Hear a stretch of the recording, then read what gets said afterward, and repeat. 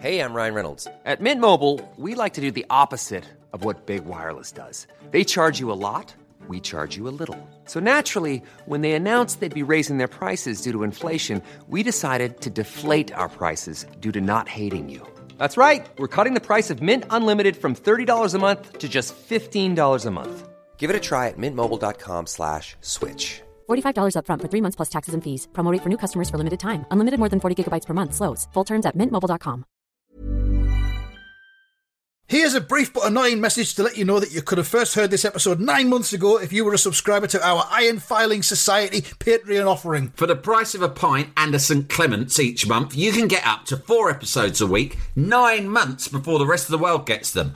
Early access to regular episodes, lots of other marvellous benefits, and there's absolutely no adverts or brief but annoying messages like this that will get right on your tits. Find out more and subscribe now at tftimemachine.com/ironfilings. Here we go, here we go, here we go, here we go, this is it! This is Top Flight Time Machine. I am Andy Hotbody Dawson. Bow, bow, bow. I'm Sam Nifty Delaney, so what?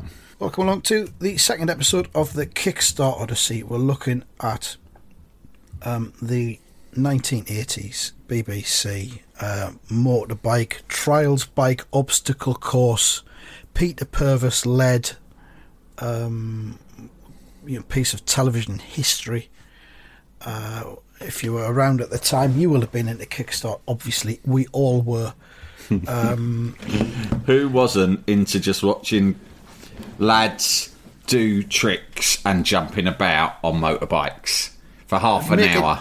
Making motorbikes almost come alive, Sam. Yeah. When you watch them, it's incredible. If you're a fan of what is it when the horses dance? Is that equestrian? No. Yeah. Oh, what's it called? What's the event called? Dancing. Dressage.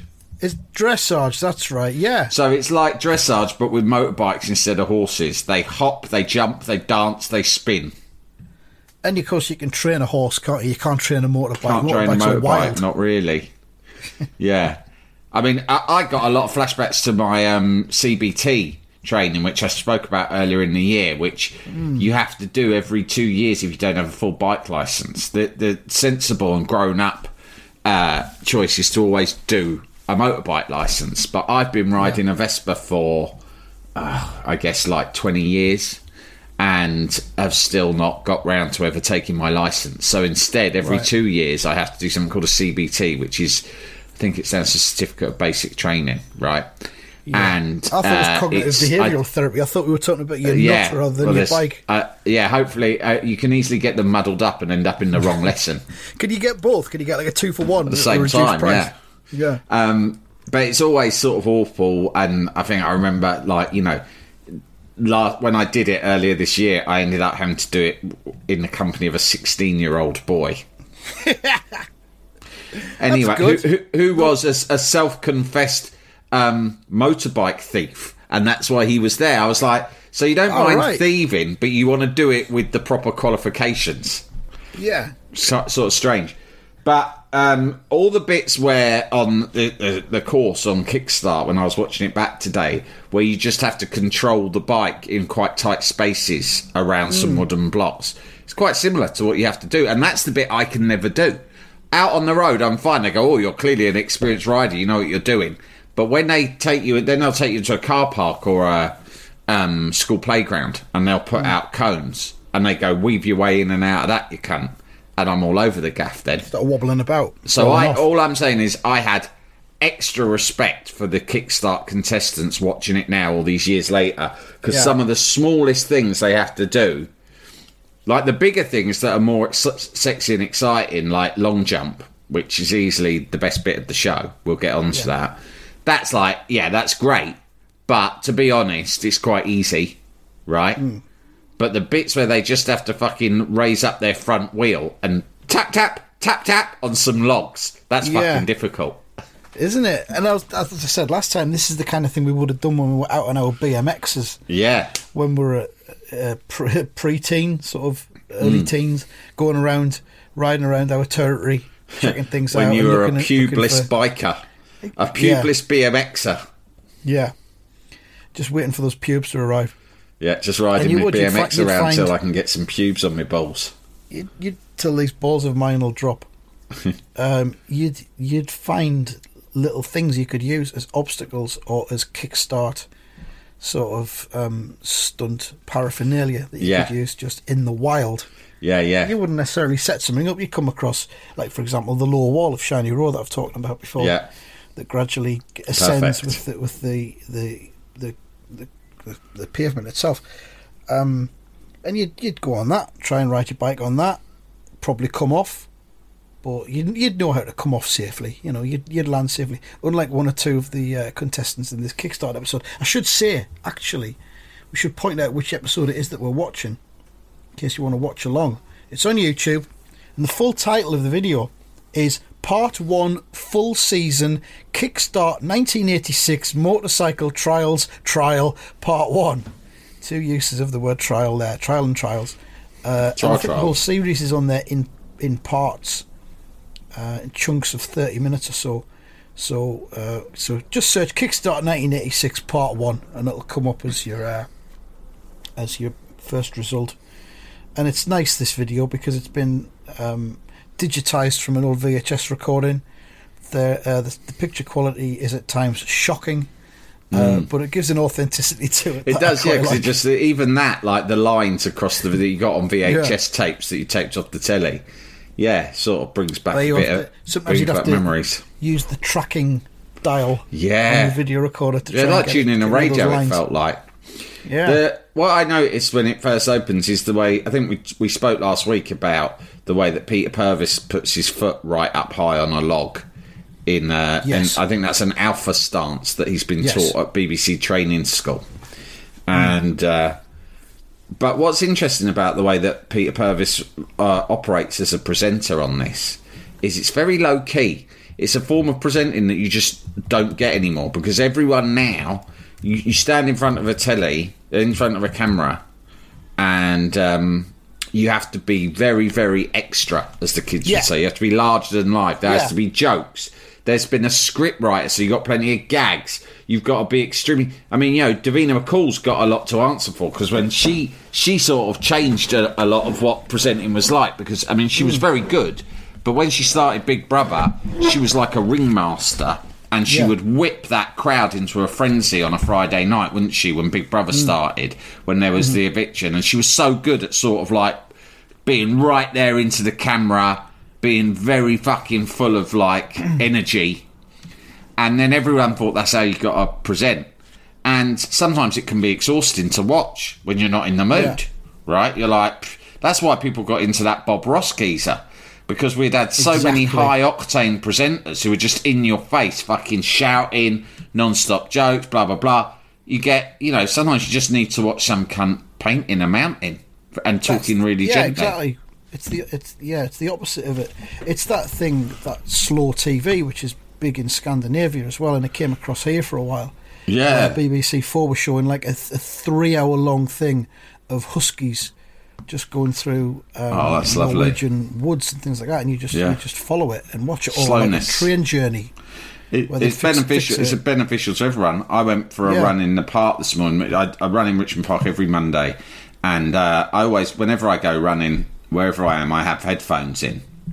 Usually I run out on the streets or by the river, but on Mondays I go to the park, and I forgot my headphones, and I was so addicted to listening to either podcasts or music, right, while I'm running, to distract myself from the physical discomfort I'm in, that I almost abandoned the run, having got all the way up to the park, right? Yeah. I thought, I can't do it. And then I thought, fuck it, I'll give it a go. So I did the run, and it was just, all I could hear, Andy, was nature. There's no cars or anything like that. Yeah. I heard birds tweeting. I heard the soft rustle of leaves with the gentle summer breeze blowing through them.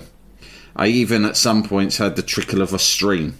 And it was, and I hadn't wanted to do it. And I can't remember the last time I did do a run that, about like half an hour, 40 minutes, that long. Just all you can really hear is the sound of your own breathing. But I can tell you it was good for me. Will I be doing it again? No. I will take my headphones in the future. But it was a fucking nightmare. It was a case, it was needs must. And I felt it was really good for my mental health. Silence. Absorbing nature, noticing what was around you. You became at one with the nature. You were almost a woodland creature yourself. That's what I felt like. I'm not joking. You do see fucking bunny rabbits up there, like baby rabbits. It's absolutely incredible. Like, it blows your mind if you're running about, you see a little bunny, jumps out into the path from some, like, bracken, sees you coming, shits itself, jumps back in. But by that stage, I'm like, too late, cunt, I've seen you, and it's made my day. We've got a nice park near where I live. Ironically, it's called Barnes Park. Oh. It almost could be the sister park of your locale. And Barnes Park's got loads of rabbits in it. It's got a few rats as well, I'll be honest. There are rats.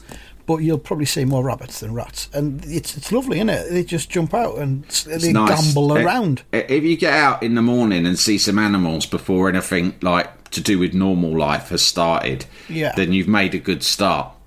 This is a great time of year to do it as well. All this other shit that I'll have to cope with through the day, emails or phone calls or boring things, cleaning up, doesn't matter because I saw those rabbits just fucking rabbiting about earlier. And sometimes baby ducklings, although that's a bit earlier in the year.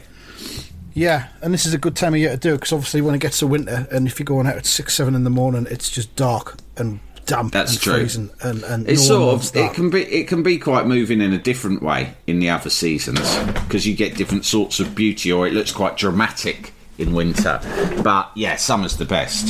But I suppose the reason I'm saying all of this is that Peter Purvis is the human equivalent of all of these things that we're talking about, right?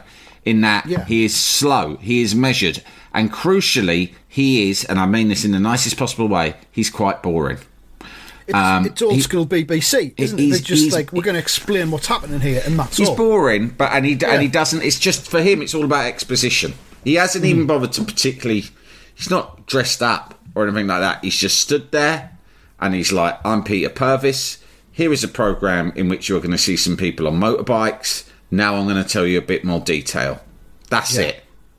What more do you want from me? For fuck's sake." That was the kind of BBC house style back then. It was almost as if you'd wandered into the area of the woods where they were doing this, and Peter's kind of just gone, oh, hello, come and see what we're doing. Want to know what's going on? Yeah, I'll tell you. Just come over. I'll explain it. Then we can watch. There used to be a really good show on BBC Two called, I think it was called Play Chess. Right. And it was just people playing chess against each other. And I used to watch it when I was a kid, fascinated. Couldn't play chess, never picked it up properly, still can't. Yeah. My son plays it, and he plays me sometimes, and it just beats me because I haven't got a fucking clue what's going on. But it was just the kind of soothing quality of it. And the presenter on that would just be like kind of, hello, welcome along to Play Chess. Today, we're going to play chess. And over there is Mark, and he's going to play against Ray. And they're going to play chess. And it was that kind of thing. It was just kind of like, here, we're just doing this thing here. And you can watch. You can just observe it. Whereas, as if you said, now, it's all kind of like, way, there's fucking fireworks going off. Nowadays, they'd have Keith Lemon doing it. And he'd fucking jump out of a tree in a load of his own motorbike gear. Yeah. And he'd be making a load of sexy jokes he'd about run around pretending to be a motorbike or something like that. Yeah. But I worry about that fella. Because Keith Lemon's obviously a character. It's not the real. He's not real, but it's kind of like we've almost been kind of tricked into believing that he's real. Do you know what I mean? Well, I don't know where the lines blur. I got to know Lee Francis a few years ago because I interviewed him for the paper, and then we sort of stayed in touch. And at that time, he was still, I think he was just moving into doing Keith Lemon because he'd been doing Avid Marion for years, right? And the Guardian sent me to meet him in a pub for lunch and to give him both barrels because you can imagine the Guardian didn't like the Guardian didn't like nice. it. Yeah, they didn't actually phrase it like that, but I knew what their agenda was. They were like, take him apart, Delaney. They were like, he does all this stuff, it's misogynistic, it might even be racist. So I was like, oh, wow, okay, I'll see what he's got to say.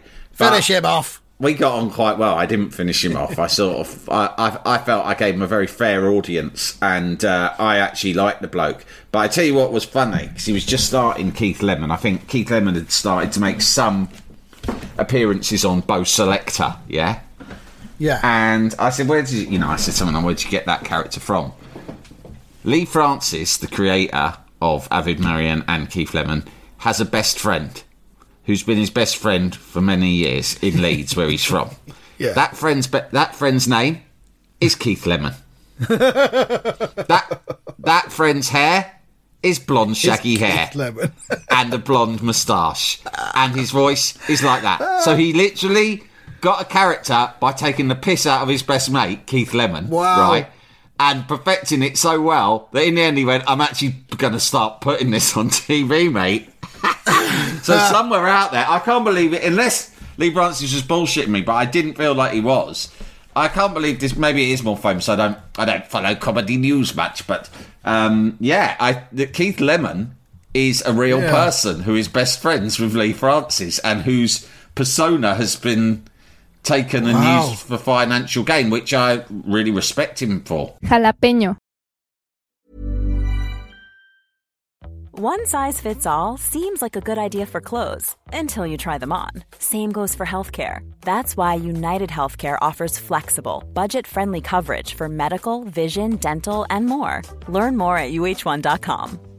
Hi, I'm Daniel, founder of Pretty Litter. Did you know cats tend to hide symptoms of sickness and pain? I learned this the hard way after losing my cat, Gingy. So I created Pretty Litter, a health monitoring litter that helps detect early signs of illness by changing colors, saving you money and potentially your cat's life. Pretty Litter is veterinarian developed, and it's the easiest way to keep tabs on your fur baby's health right at home. Go to prettylitter.com and use code ACAST for 20% off your first order and a free cat toy. Terms and conditions apply. See site for details.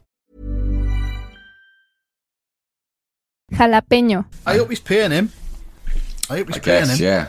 I'm not going to say that because, I was with my family this weekend at my brother Cassie's house in the country. We had a big family get-together, which, thank God, went without any drama or crisis. It was just a pleasant weekend. But I know that they and my closest mates are very aware of the fact that a huge amount of the content that I exploit in print, but particularly on this show, is just stories about them.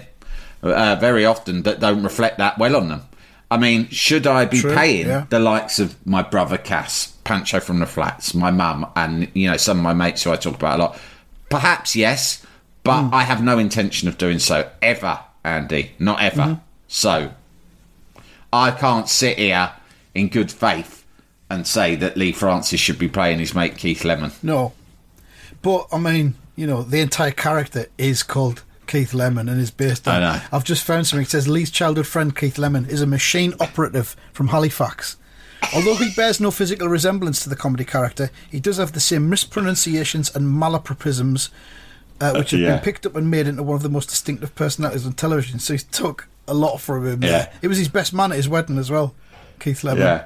I think that's really funny. That's changed my whole feelings about it, because I was saying we don't know where the line is. Yeah, but no, Lee he knows very much where it is. He and totally knows where it is. Yeah, and he's got no problem at all. he takes the piss out of his mate on TV for money, and I absolutely love that about him. And his mate you just imagine his mate like, oh fucking hell, Lee's on telly again, basically cunting me off. And obviously every time the real Keith Lemon has to go around filling in forms or giving his name when he's ordering stuff or buying stuff, he's always going to get, are you Keith Lemon then? Yeah. What, is that your real name? Are you the real Keith Lemon? Yeah, I'm the real Keith Lemon. Yeah, fucking hell. Oh man. Well, I hope he's looking after him. I hope there's no animosity. No, I think he's a good guy actually, but they've canned that show Celebrity Juice that he did. I was reading about that the other day. Yeah, only 14 years. Fucking hell, it's a long time, isn't it? I don't think I've ever watched it. Not that I'm being snobby about it or anything like that, because I actually find him quite entertaining. I used to love Bo Selector. I thought it was fucking hilarious. But no, I just don't. I don't really tend to watch panel shows or anything like that. Yeah, he'll be all right. He'll come up with something else next. Yeah, don't worry. He's worked with Paddy McGuinness, so he's obviously high up in the showbiz echelons. Yeah, he is. Well, anyway, like we were saying, he would definitely these days, he'd be on the short list of presenters to do Kickstart. But Purvis has got a wonderful way about him, and even more, just as you think this couldn't be more dull and lacking in energy, he then introduces the course expert. I'm not sure what this guy is what his official title is, but he introduces this guy who's got a kind of weird kind of Canadian accent. Yeah. And he kind of goes, I'm going to tell you all about the course and what's going to happen. And he seems, I don't know who he is. Is he like a biking journalist or what? He's called Jack Stites. And sadly no longer with us. He died 4 years ago, aged only 64. Fucking hell. So he looks about 70 in this show. He was only about 30 when this show was made. Well, that's remarkable because he looks a lot older than people did in the 80s, didn't they? And I'm not sure what his credentials are. I'll tell you them. Peter Burvis definitely bows to them, that's for sure. I'll tell you them. Go on, then. He was a former American International Motorcycle Trials rider. Oh, okay. International level, yeah. World Championship. Finished 14th. We finished 32nd in the World Championship in 1985. Maybe he's bigged himself up a little bit. Well, I think he's sort of, but it's not just, sometimes you get pundits who are not, you're not chosen to be a pundit just on the basis of your accomplishments in the game. It's a combination of that, your experience, but also your on-screen abilities and charisma. And maybe they just felt he had so much of that, it made up for a relatively... They obviously realised they made a perfect blend with Purvis. Yeah, exactly. And they certainly do have an on-screen chemistry. Because what I noticed is, I've talked a lot about his stance with his one leg planted firmly on the floor and the other one really up high, a knee up high on a log. And then the director has chosen this shot where it's a very wide shot and the two men are facing each other, both in profile, across some logs, discussing the runners and riders and what's going to happen on that day's sh And the other guy, he's in the same stance. He's mirrored him. He's got his leg up on a log as well. Yeah. So you've got these two men with their knees really high and their crotches very prominent, both facing each other, talking about what's going to happen in the competition. They're like sort of crouching down, and it's almost they're like rutting stags that are about to get stuck into each other. Yeah, and their groins are sort of pointing. You know, it is actually like their groins are pointing at each other very closely. Yeah. I'm looking at Jack Stites now. There's a close-up of him. There's no fucking way. He's 33 when this was made. That's outrageous. I don't know what he was fucking eating. Jesus probably Christ. Just pure cigarettes. Yeah, we're probably a pure cigarette. I have a purely cigarette-based diet. That's all. I just smoke and eat and sometimes snort tobacco. He does have a lovely soft voice, though, doesn't he? He does, voice. Yeah. And you don't think of him as a motorcycle expert. He reminds me of Denzel Dexter, the scientist played by John Thompson in the Fast Show.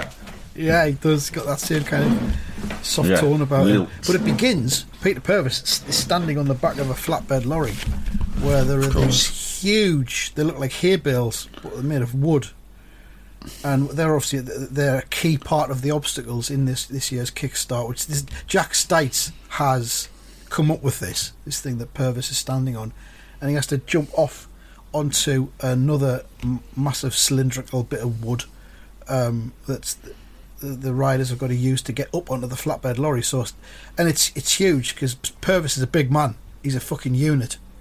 As anyone who's seen him close up will confirm. And he's dwarfed by this vast lorry and its cargo. But he comes down, and he's got a clipboard under his arm as well, which is all gives immediate air of authority. Yeah, I noticed that clipboard, and I thought, what's he got written on that? What's on it? Is it a script? Is he going to write down the times of all the riders? Is he going to be the referee and important arbiter notes as well? On this? Yeah. So that's and him and Jack have the face off, and they discuss what's coming up. It's taking place in Eastern Neston, if you're aware of that part of the world. Have you been there before? No, I was going to ask you about that. He goes, here we are back in Eastern Neston. In Eastern Neston. He says it as if like you know exactly where that is, and I thought, well, I've lived in the UK my whole life, and I've never fucking heard of that place, and it's a pretty memorable sounding place name as well, Eastern Neston. It's the home of Kickstart. It's just outside Northampton by the looks of it. I've never been before. It could sort be of the something Midlands, worth doing. that really. Yeah, we could go on a pilgrimage. Pilgrimage to Eastern Neston, yeah. It's not Make a too little far, video, I don't stick it on the think. Patreon, mate. Not too far from Silverstone, so I drove down there the other week. I could do that again. I stayed in Northampton last time we went for our script writing show. On the way back, I couldn't be bothered driving all the way back, so I stopped off in Northampton and kipped in a pub. Right. We did the worst ever attended Athletico Mints live show in Northampton on our first tour in 2017. Strange choice of location. It was. We had a spare date, and I was looking around, and I thought, well, Northampton, it might bring some people in from other Coventry. areas, Cheltenham, Gloucester, Peterborough, Leicester. You know, there was a catchment area of sorts. Rugby. I thought we might get some people from Rugby coming along. Milton Keynes, not far away. Probably should have played Milton Keynes. Who knows? You can't go back though. You can't go back, mate. It was. Don't torture yourself over this. Sparsely attended. I still think about it. I still think about it a lot. But those people that were there enjoyed it. I think. Good. That's the main thing. Yeah. It certainly outsold quite a lot of our shows that we've done. If you touch just one person's soul, you know. Yeah, exactly. That's what it's all about. Listen, You're not mate. making the world a worse place, are you? I had a show once where literally no one turned up when I was doing a book tour, and I'd actually arranged for two comedians who I knew, who were mates, to turn up and join me. So we were doing, I can't remember what it was. It was to promote my book, but it was a sort of a news review fun thing. And the venue said they would do the promotion, but I don't think they did any promotion. And on the day I turned up, it would have been okay if I'd been on my own, because then I would have just like buried it inside of me. As a painful memory. I'd have buried it deep inside and tried to never revisit it ever again. But because I'd invited these two comics, and it was on a Sunday lunchtime, and they'd schlepped into the West End to do it, and they stood in this room, and we waited and waited and waited, and then eventually one person walked in 20 minutes after the kickoff time, and we got so excited and said, "Are you here for the show?" And he said, "Yes, I am." And then he said the name of the show he was there for, and it was a different show. He turned up at the wrong place. Fuck. And one of the two comedians, the one who I was sort of closer to, was totally fine about it. He said, "Look, this happens to everyone at some point. Don't worry about it. It's nice to see you anyway. Fuck it, who cares?" The other one was openly pissed off. You can tell me his name after we finish this I'll tell you his episode. name afterwards, but he was really fucked off, and I can understand and respect that, but I was very embarrassed and ashamed. So was he being paid for doing this?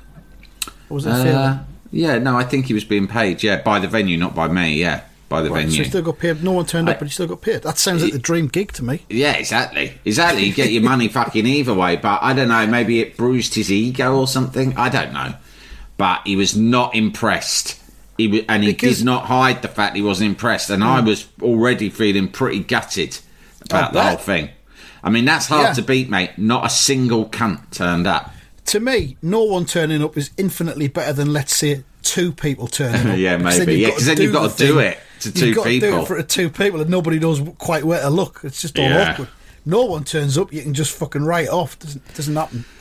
Yeah. But now we've got different ideas. Well, like you say, where I always say, if you touch one person's heart, then it was worth it. But that was an example of a time when I didn't touch a single person's heart, not in a positive way.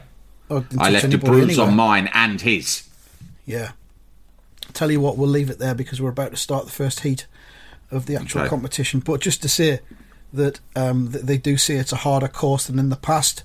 It's the toughest and tightest kickstart ever. It is tough. It is tight.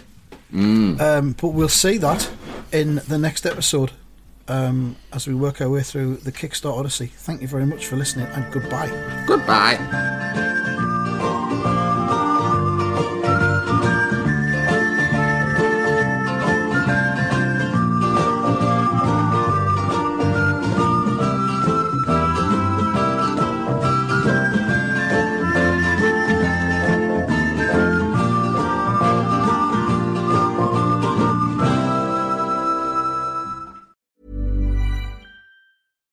Hi, I'm Daniel, founder of Pretty Litter. Cats and cat owners deserve better than any old-fashioned litter. That's why I teamed up with scientists and veterinarians to create Pretty Litter. Its innovative crystal formula has superior odor control and weighs up to 80% less than clay litter. Pretty Litter even monitors health by changing colors to help detect early signs of potential illness. It's the world's smartest kitty litter.